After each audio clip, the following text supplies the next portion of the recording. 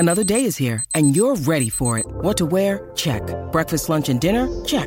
Planning for what's next and how to save for it? That's where Bank of America can help. For your financial to-dos, Bank of America has experts ready to help get you closer to your goals. Get started at one of our local financial centers or 24/7 in our mobile banking app. Find a location near you at bankofamerica.com/talktous. What would you like the power to do? Mobile banking requires downloading the app and is only available for select devices. Message and data rates may apply. Bank of America N.A., member FDIC. This episode of SFF Yeah is sponsored in part by our giveaway of the best mysteries and thrillers of the year so far, because we know you probably don't read just science fiction and fantasy. So this is for the mystery thriller readers out there. We're giving away 10 of the best mysteries and thrillers of the year so far to one lucky Book Riot reader or podcast listener. The prize pack includes Miracle Creek by Angie Kim, The Lost Man by Jane Harper, American Spy by Lauren Wilkinson, and more. Go to bookriot.com/bestmysteries to enter to win. And don't forget to leave your lights on.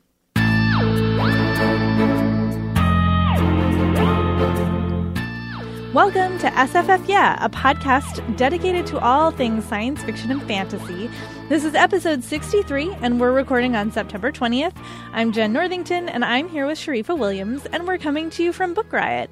And today we are talking about African sci-fi and fantasy. Oh, yes. Oh, yes. I think this one's been on our list for a while, so I'm glad for so long. Finally got around to it. Yeah. Which is not to say we haven't talked about African sci-fi fantasy authors before. Yes. But, you know. This is true. And actually I was having a time trying to figure out which title I had not talked about, yes! or you had not talked about, and it was very difficult. Same.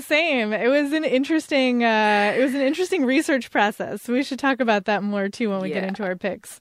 All right, but before we get to the news, I'm going to tell you about our first sponsor, which is the audiobook edition of The Future of Another Timeline. This is by Annalee Newitz.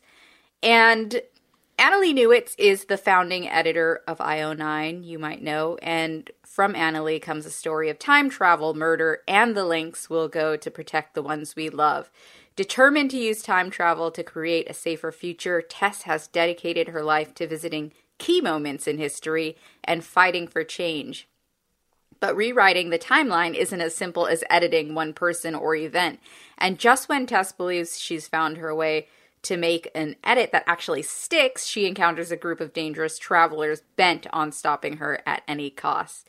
And this is described as perfect for fans of The Handmaid's Tale and The Power. It's an audiobook that explores the popular theme of time travel while applying it to topical issues like women's rights and how history affects current events. This all sounds fantastic. I actually have a copy of it on my shelf, and I've been urged by numbers of people to get to reading it, so I have to pick it up. And I love an audiobook, so for fans of audiobooks, you will definitely want to check this out. The narrator is Laura Nickel, the frontwoman of the death metal band Light This City, which I have to check out now. That's cool. So cool. And it sounds like it's a perfect fit because this is sort of a punk rock time travel adventure.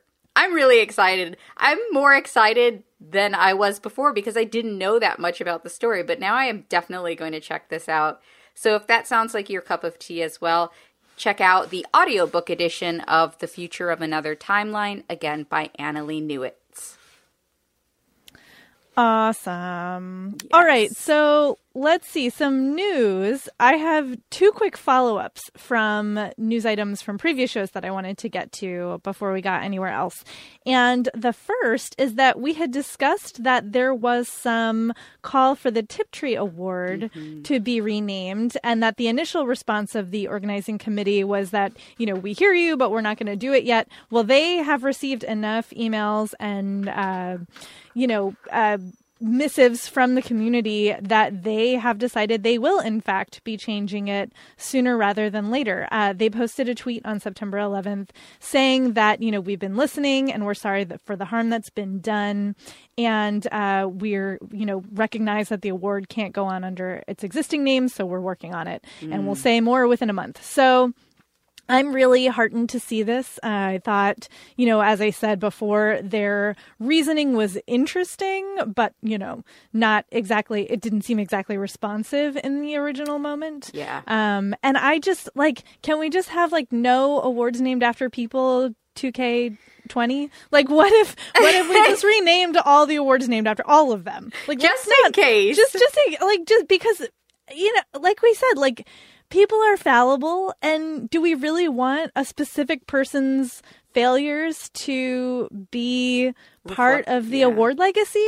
No. Why? So I'm really heartened by that. I am too. I'm really glad. And I 100% agree with that. We should definitely just not have... I don't even know why it has to be one person. One person is never going to represent an entire genre anyway. Yes. You will never encapsulate all that an award represents, especially if you're trying to, if you got a big award that is going to go to all sorts of people who are writing all sorts of forms under the same genre or whatever. It just does not work. It just does not make sense. So I will sign that petition. And there are ways to honor pioneers of genres without naming awards after them. We can find other better ways to recognize their contributions than naming awards after them. So that's exciting. And then the other sort of related, again, to awards, we had talked about how a lot of the acceptance speeches from the Hugos were well worth reading. And I wanted to call out, because it only just recently came across my desk, the awards speech from Elsa Schunessen Henry, with apologies if I said that wrong. She wrote a post for Tor.com based on her acceptance speech about what it means to win a Hugo as a blind person. Mm-hmm. And she is the first blind person to win a Hugo Award, which I hate that we're still on firsts, right? At this point in our timeline, we're still on firsts. And this is a huge deal for a lot of reasons. And her piece is well worth reading. So I will have a link to that in the show notes as well. Highly recommend reading it. And she's part of the editing team for Uncanny Magazine that are doing the Disabled People Destroy Science Fiction and Fantasy issues, which are amazing. For the record, I backed them on Kickstarter. I've been reading them. They're so good. So I am excited to see that her work and that the work of Uncanny Magazine in that regard is being honored. Yeah, I loved this piece so much. I thought she brought up some really, really great and really important points that, abled people do not generally think about, especially when it comes to reading and what the image of a reader is and what the image of a writer and an editor is. I think it's very important to remind ourselves that, there are other people in this world who don't have the same privileges, but are doing amazing things, and they need to be represented and seen. So I thought this was a fantastic piece. It touched me.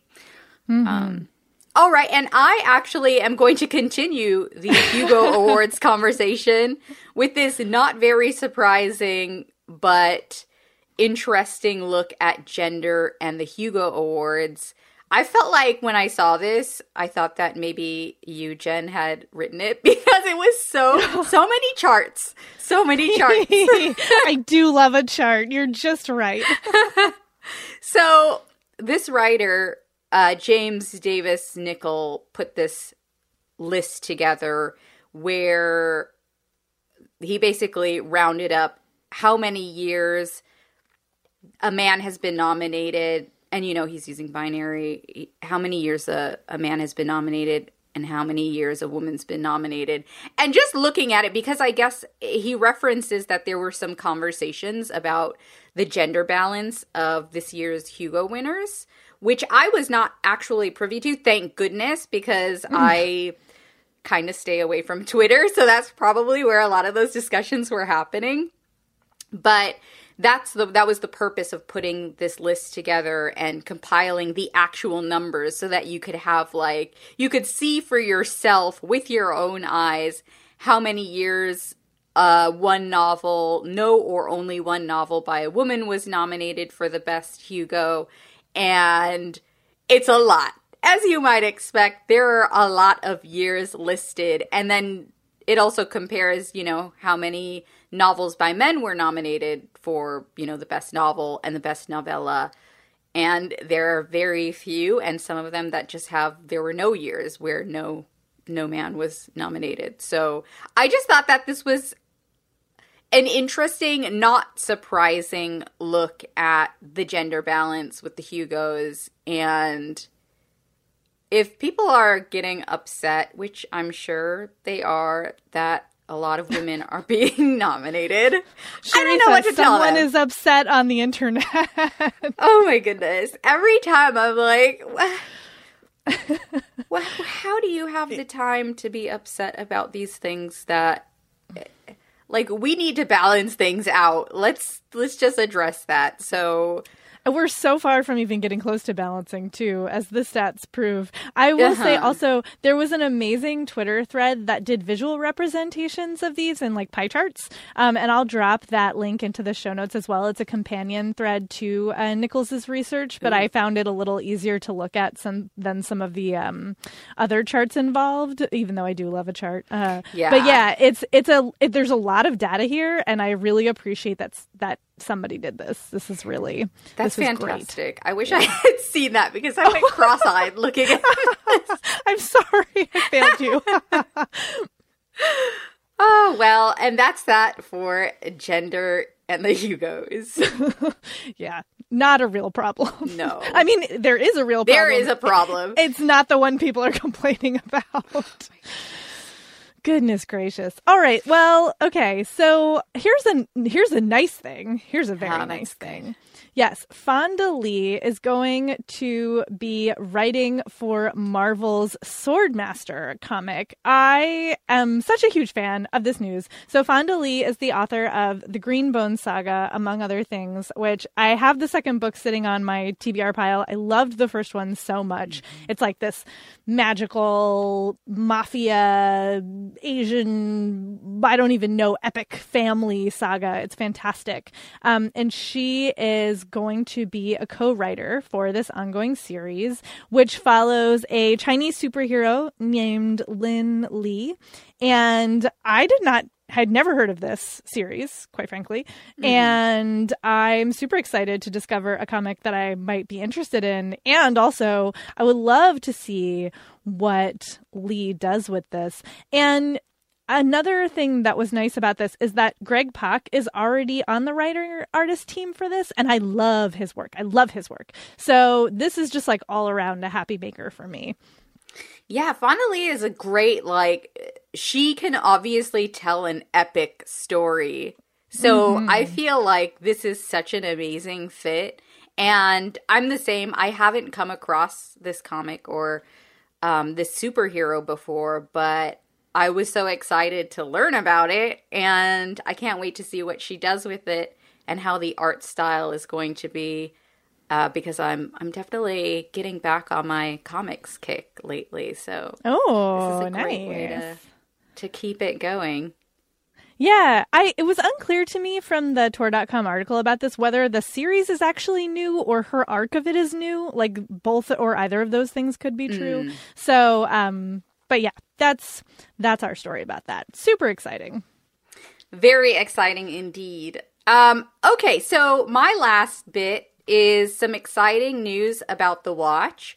And it's funny because the headline is about Richard Dormer, none other than Beric Dondarrion from Game of Thrones, is going to be cast in The Watch. And again, this is Terry Pratchett's Discworld adaptation of The Watch. And for me, the really fantastic news is that there's going to be non-binary representation, not just in the cast, but also on the writing team, which I wasn't actually mentioned in this article, but I looked up one of the names just, to figure out who these people who are writing the show are, and it turns out one of them is non-binary, which is amazing. And they do describe this as being an inclusive series, an inclusive adaptation, and it does look like they're actually following through with that. So they're going to they list a few of the cast members in this piece that you can look up, but Constable Cheery is described as the ingenious, non-binary forensics expert. And the Constable Cheery is going to be played by Joe Eaton Kent. And on the writing team, we have Amrou Al-Kadi, who is also non-binary, and also a drag queen, which I learned from their website. So amazing. I was like, this is so fantastic. I know I always come to this with a little bit of worry when they're doing a Terry Pratchett adaptation or any adaptation of something I really love, especially something that's kind of considered, a classic in science fiction and fantasy, because I think that the tendency is to lean on the idea that this work is a classic, and so it needs to be, for whatever reason, represented by an all-white cast. That happens so much, and I really am glad that they're taking it to a place that is inclusive and has representation on both sides of the spectrum. They have people of color on the cast and on the writing team, and they have non-binary representation. I was just very gladdened by this news in general. Yeah, this is between this and the Wheel of Time casting. Yeah. I feel like we're having a beautiful moment, it's so nice. It's so nice. I mean, now these just need to get made and be actually good. We need that to happen as well. But this just feels, it's such welcome news, and it feels like steps in the right direction. And yeah, it's nice to see the writers' rooms getting diversified, like you said, as well as the casts, because, there's all kinds of problems with monolithic writers' rooms as well, no matter who you're, casting. So yeah, this is really wonderful news. And I was already interested. Now I'm much more interested because I just think the stories you can tell are more interesting. I was thinking about this. I was like, yeah, I mean, it's just there are political reasons why this is important, but literally there are story reasons this is important. The stories are just so much more interesting this way. Absolutely. And it sounds like it's going to be a quirky, rompy, chaotic tale, so I'm here for all of that. Yeah, same. Let's see. I think that seems like enough news. Yeah, I think so. All right. So we'll move right along to our second sponsor, which I'm sure y'all are probably already very excited about, because it is Loki, Where Mischief Lies, written by Mackenzie Lee and read by Oliver Wyman, also an audiobook edition sponsored by Penguin Random House Audio. And Mackenzie Lee is the author of The Gentleman's Guide to Vice and Virtue, plus some other books, and that I know many of you have absolutely loved it. And this is Loki in 19th century London? What? Mm-hmm. Exploring a set of mysterious murders. Sounds fantastic. And this is the first of 3 YA novels from Lee that are coming. And yeah, Loki is desperate to prove himself. This is before him meeting the Avengers. And it is, I just love the idea of a period murder mystery with Loki. That is not, if you had asked me what this book would do with Loki, I would never in a million years have guessed that. That is not what I would have guessed. And so I'm so delighted to have such an interesting premise. And obviously Mackenzie Lee loves to write a comedy of manners. And so this is in that wheelhouse as well. And so I'm really excited to see what happens with this. And an audiobook is always a good time for these. So again, that is Loki, Where Mischief Lies, written by Mackenzie Lee and read by Oliver Wyman. That sounds like such a fun time. I know, it really does. Should we talk about our research process for this show? Yeah, we can talk about that. Just a little bit. Mine was a hot mess. Tell me about your hot mess. So I thought I had my game plan going because I was looking at, lists of award winners and things like that. And we actually had a few lists on the site about African science fiction and fantasy. Both of the books I chose were like 1,000 pages. It turned so I was like, Whoa. yeah, that's not gonna happen. Not this time around, at least. And then I went down this rabbit hole of, I found this list. I can't remember where I found it. It must have been like Wikipedia. That sounds like rabbit hole territory. I found this list of a bunch of writers who were from Africa, and I just ended up confusing and confounding myself so much. But I found two picks in the end. Actually, 3. So it was just like, I was all over the place, and I had a hard time again with trying to find titles that we hadn't talked about already. So Yeah, I was like, oh, this will be easy. I've read a ton of African writers, and I have read a bunch, but we had talked about almost all of them at least once, if not more than once. And I was like, ugh, like, I don't mind a repeat now and then, but especially for a show where we're focusing on a region, like, why am I not gonna try to find something new, right? Like, It just feels, I don't want to be super predictable, and the field, there are so many amazing writers, it seems silly to just focus on ones that we've already talked about. So I also fell down a couple of rabbit holes. There's a great website for African speculative fiction run by the folks who also run the Nomo Award, and I relied very heavily on that, which I appreciate a lot. But also, y'all, I don't know if you know what Omanana is. And if you don't, it is a speculative fiction magazine specifically publishing works by African speculative fiction writers. And I must have read, I don't know, like 40 of their short, like they're all online. So I just started reading through past issues and read so many of them. And there were so many good ones and so many fascinating ones. And I just was like, how am I going to pick? Like at first I went from not having enough to having way too many, which is not a bad problem, but you got to narrow it down somehow. You just have to. So it was a really interesting research process for this. And I will just say, I was specifically looking for, because we've talked a lot about a lot of African American authors, and there are several authors who were like, born in Nigeria, but now live in the United States. And I was trying to focus more specifically on, African writers from outside of the U.S. So, I mean, maybe part of the diaspora in different ways, but that was what I was personally trying to focus on.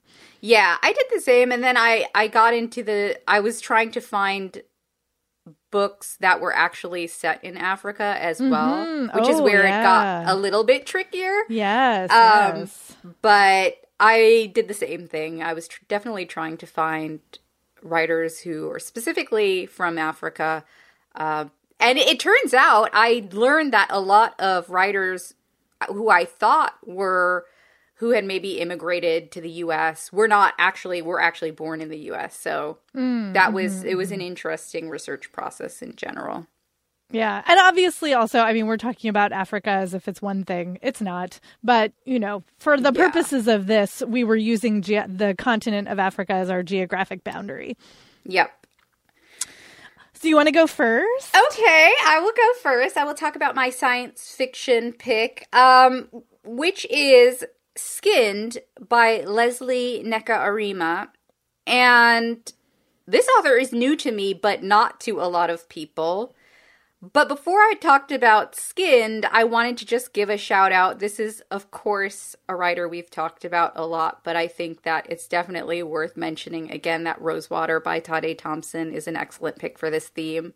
And we talked about it at great length, and we've talked about it regularly because we did a whole book club episode on it.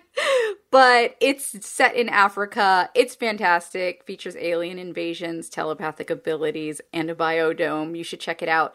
And especially now that the second book is out, which is on my shelf, and I can't wait to read it. But for today, I'm talking about a few new to me authors, and Leslie Neka Arima is one. And this is a short story titled Skim. And Leslie is a Nigerian writer. This story, I believe, is set in Nigeria. I don't think it's spelled out actually, but some of the setting made me think that was the case. You can read the entire story at McSweeney's. That's such a great thing about some short stories, is that they're just available to read online. I appreciate it. And there will be a link in the show notes, of course, so you can read it if you want to. And I came across this story while I was looking at a list of winners of the Caine Prize for African Writing, which was a great resource as well. And Skinned won the 2019 award, the most recent one. And the short story was originally published in McSweeney's Quarterly Concern, if anybody gets those or knows about them. And the premise alone just sounded so powerful, I had to give it a read. This is one of those stories that kind of seems like it's part of a current reality, which is the scary part, because it's a dystopian story. It's one that hits all too close to reality, and it examines how we view women in relation to marriage and desirability, and the ways we shame women for not conforming to expectations around marriage. I'm pretty sure I was cringing the entire time I read it. It's really unsettling, intentionally so, I think, and it uses public nudity to unsettle. It literally lays the body bare, so you can't look away from how women's bodies are treated as products and how we're commodified. And the story follows Ejim, a cosmetic salesperson or makeup salesperson of the kind that comes into your home for a sort of cosmetics party. I think there's an actual term for that, but all I know is like Tupperware parties. Right. But it's like that. But because Ejim is unclaimed, she has to walk around the streets unclothed, completely unclothed. She has to live like this until she can claim her wife cloth and join the clothed women who have husbands. So when the story starts out, she's doing one of these cosmetic parties surrounded by clothed, wed women, and she's the only one who's naked. And it's absolutely horrifying. She's already treated a certain way by wedded women, and then her world sort of promises to be even more isolating. The older she becomes, the less likely it becomes that she is going to be married and she's going to remain an unclaimed woman. And there's a lot to unpack in this story. It's obviously, you can read it in the span of, probably under an hour, probably, 15 to 20 minutes, but it packs so much into this small story and so much commentary on the ways in which the concept of women's desirability affects every facet of her life, from friendships to class to employment. There are also class issues addressed here. I thought that was a really interesting added element and theme, and it's just really incredibly harrowing from beginning to end, seeing how people are twisted by this world and this philosophy and way of living. So I definitely need to pick up Leslie Nneka Arima's short story collection, What It Means When a Man Falls from the Sky. It has similar dystopian themes, it sounds like, with feminism and ecology at the core of a lot of the stories. So I think that this is a really great entry point into her work. And again, I've been talking about Leslie Nneka Arima's short story, Skinned. Yeah, I've read a couple of the short stories from that collection, and they are unsettling in the extreme. They're not all speculative necessarily, but they pack a punch. So, yeah, it sounds like it. I got gird chills. Yourself. Okay, so my sci-fi pick is called The Broken Nose. It's by Mame Diene, who is Franco-Senegalese.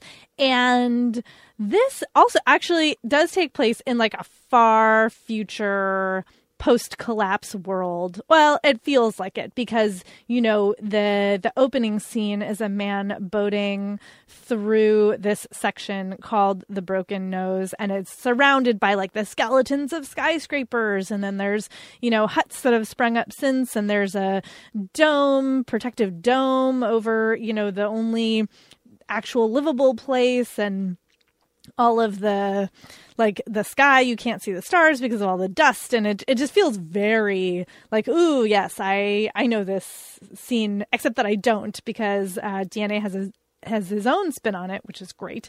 And the main character turns out to be a drug peddler who is, looking for clients, basically, and runs afoul of some people who are maybe not people. And it is a short story. I don't want to give too much else away, but we've talked before about short stories that feel bigger on the inside, and this is definitely one of them. I reread it a couple of times because I just loved the description and the world building so much. And it's so, it's not long, but you get so much in it. And it just hints at other things where I was like, oh, I wonder if this is like this and if this is that and what about this? And it just made me want so much more set in this place. And it is definitely a different kind of vision than a lot of the, United States or British post-collapse societies. It's just really fascinating. And I loved the language and the dialogue and then I discovered that DNA has a bunch of short stories in Omanana and other places. So I'm definitely going to be looking for more of his work. But yeah, I love a boating through the remains of society and then you fall afoul of a creature ooh, it's just so good. It's just so good. So I have a link to that in the show notes because you can read it for free online, which is amazing. And it's really, really good. So again, that's The Broken Nose by Mame DNA. I love a short story that makes you feel like you read a whole book. Yeah. It's so satisfying. Mm-hmm.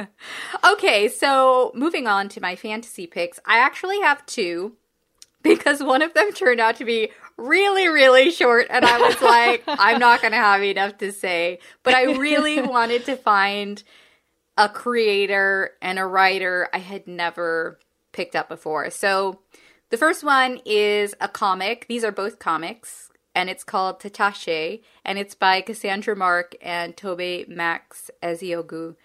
And this is not an extension of the award-winning books episode, but it just so happens that Tatashe was shortlisted for the 2019 Nomo Award for Best Comic. Nice. And I'm actually going to talk about one of its contenders as well, because that was my second choice. So the winners aren't going to be announced until October. We don't know who won yet, but these are works by African creators nominated by the African Speculative Fiction Society. But here's the thing about this comic. There's only one issue available online so far, and you can read it online, but this is another issue, another challenge I came across when I was doing my research, is that accessibility to some of these books and some of these comics is not necessarily there, so I really had to look around for it, but I'm going to leave a link so you don't have to. So I also read Shuri by Nnedi Okorafor, but to start with Tatashe first, who I do not know, I've never come across this comic or its creator, and it only has 21 pages, but the comic follows the adventures of Tatashe on a magical food planet, which is so amazing. I was hooked by that description. So, of course, a magical food planet is why I clicked the link so fast. And the art style is really reminiscent of manga. So if you like manga, you should definitely check this out. The color palette is absolutely gorgeous. The art is just fantastic. And I can tell this is going to be a really lighthearted, fun series. It kind of, how it begins kind of reminds me of Children of Blood and Bone by Tomi Adeyemi, but not like that. Children of Blood and Bone gets dark. This is more in terms of the two relationships that are built at the start of the comic. So in the first issue, we meet Tatashe, and we see that she's given something by her aunt, who appears to be wearing a witch's hat in the brief glimpse we get of her, which made me doubly, this comic was basically made for me. Food and witches. I cannot believe it. But then you hop back to the present long after she received this mysterious gift from her missing aunt. She's living a normal enough life and goes off to the market, but an accidental encounter ends up blowing the cover of someone who is trying to hide and escape. And Natasha is sort of forced to take action to make up for giving the person away. There's lots of cuteness and lots of humor, and there's an ear of rainbow corn on the page, so you have to check this out. You just have to check it out. I really hope to see more of this comic soon. I know they take a while to create, so I will be patient. But since it was only 21 pages, I also read Shuri by none other than Nnedi Okorafor, who is not new to me, as I'm sure you all know. And the art is by Leonardo Romero. And this is definitely more in the realm of science fantasy, you know, in the realm of superheroes generally, but especially since Shuri is all about technology. This is a 10-book series, so you have plenty of reading here. It follows Shuri, who is the Princess of Wakanda, who's been restored to the world of the living by the ancients, and with Wakanda's collective knowledge as well, so that's interesting. And if you're not familiar with Shuri from the world of Black Panther, she's this tech-savvy, super smart young woman and leader. And in Shuri, she gets a storyline of her own, which begins when she designs this spaceship that sends her brother and the teleporter, Eden or Manifold, into space on this sort of clandestine mission that she doesn't even know everything about. So then when 2 weeks pass with no word from them, Shuri and some of the leaders of Wakanda begin to worry and reorganize. And Shuri is put into a really challenging new position and sets out to search for both of them with the help of some guest heroes, including the X-Men, Rocket, Groot, and more. So really fun-filled, lots of cameo appearances. You can read these again in one sitting. Even though there are 10 of them, they read really quickly, which is always, again, a nice treat. And that was Shuri by Nnedi Okorafor and Leonardo Romero. I have got to check those out. Both of them sound amazing. I'm going to put you on the spot here, and I apologize. And also, obviously, I can go look this up after we're done recording. But do you know where this, is this fall in a particular place into, the movie timeline? You know what? They actually, I don't know. Or is it just, totally separate, which would be fine? I think it's separate, but there is a note in the first issue that says what you need to read in order to know the other things that are, because there's one part where they mention this is why everything happened before, so they're referring to something historically, and then they point you to which issues you need to read. So gotcha. I'm wondering if that would give some idea as well where they fall in terms of the movie. Yeah, I don't so much care about continuity because, first of all, in comics, continuity is a joke. And, second of all, who cares? It's more Shuri. Who cares? She's such a great character. But I was just curious. And they do, it's true, I have forgot that Marvel often does a good job of, telling you where the other info is, should you want to situate yourself in that situation. Somebody else might know better than me, though, because... Yeah, that's fine. Yeah. I mean, again, I don't know that it matters so much, right? It sounds like it's a pretty standalone arc. Yeah, you can read it standalone for sure, especially if you're just a Shuri fan in general. You're going to enjoy it, and you won't be missing anything if you haven't watched the movie or read the other comics. I have a Shuri Funko Pop on my desk that I love so much. Oh my goodness. So you definitely... You have to read it. I do. I was like, oh, right, this is my reminder. This time. And we're getting a Shuri novel, too, aren't we? I'm pretty sure that's happening. That does sound like familiar news. I'm 98% positive. I'll look it up and throw it into the show notes, but I'm 98% positive we're getting a Shuri novel also. So all things Shuri is the name of the game, which is fine by me. Okay, so my fantasy pick is What If I Fall by Anne DeFeta, which is also a short story, also from Omanana. Like I said, I read so many of these, y'all, and they were all worth it. But I had to pick two, even though it was hard, and I loved this one so much because, so some some short stories feel like a whole world on the inside, and then some are just a perfect single moment. And I love both of those experiences. And this one is a beautiful, perfect single moment that does build a whole world around it. But the moment is the thing that matters. And I love this one. It is about a young woman named Udeme who is part of a lineage where every generation there are certain pledges called, and one of them will be able to fly, but the others might not. And the way you find out is all of the pledges are gathered together, and they choose stones that tell them what order they're going to do this in, and then they jump off a cliff. And so if they don't fly, they die. And so, the families are both like part of this tradition and dread it. And it's a great honor to be a part of this tradition, but also you could die. So that's really intense.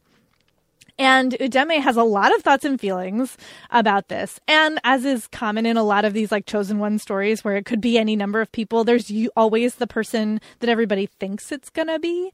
And she's pretty sure it's not her. So she's waiting to see what order she's going to draw to see if she will live or die, basically. And so you're getting, it's really intense. So you're getting her like up to this point, what it was like to live with knowing that this is what's going to happen to her. And then you get this beautiful moment of her thinking about like, what if she could explode this structure while still honoring the tradition that it's a part of. And I'm not going to give away the ending, obviously, but it is so powerful and so beautifully written. And her thought processes are so beautifully captured. And I was like, just, scrolling on the edge of my seat, as it were, reading this on my tablet, like, oh my God, what is going to happen? It was really tense for, again, a short story. Like, short stories aren't that long, but this one felt like such a ride and drew me in so far. And then the ending, I was just like, oh man, that was so beautifully done. Is really, really great. So yeah, I love this. I love this piece so much. And the art that goes with it, I also really love. So again, that is What If I Fall by Anne de Feta, who is based in Lagos. And like I said, I read a bunch of these, and I really cannot encourage you all enough to go check out Omanana. I'm going to leave links in the show notes for these, and just for their, you'll be able to find their general website and all of the past issues. They do this quarterly. They pay their writers. Like, it's a really amazing literary magazine. And the more I get sucked into short stories, especially because, Tor.com has been doing such a great job of putting them out and featuring them. But I'm like, oh, right, other people are doing this and have been doing this for a good long time. And there are wonderful resources like this, or like Faya, that some of our Book Riot previous Book Riot contributors are involved in, that will give you, like, I know a lot of people, especially after Black Panther came out, were like, where do I find more of this? And like, this is where, y'all. Like, this is how you can find more of this. So I really super encourage everybody to check it out. It's just, so the stories are great. The site is great. Like, everything is great. And it's free. It's bananas that these are free. So again, that short story is What If I Fall by Anne de Feta. And that's our show. Thank you all for listening. Please do shoot us an email at sffyeah@bookriot.com. We've gotten some great theme ideas from y'all. We've had some great feedback.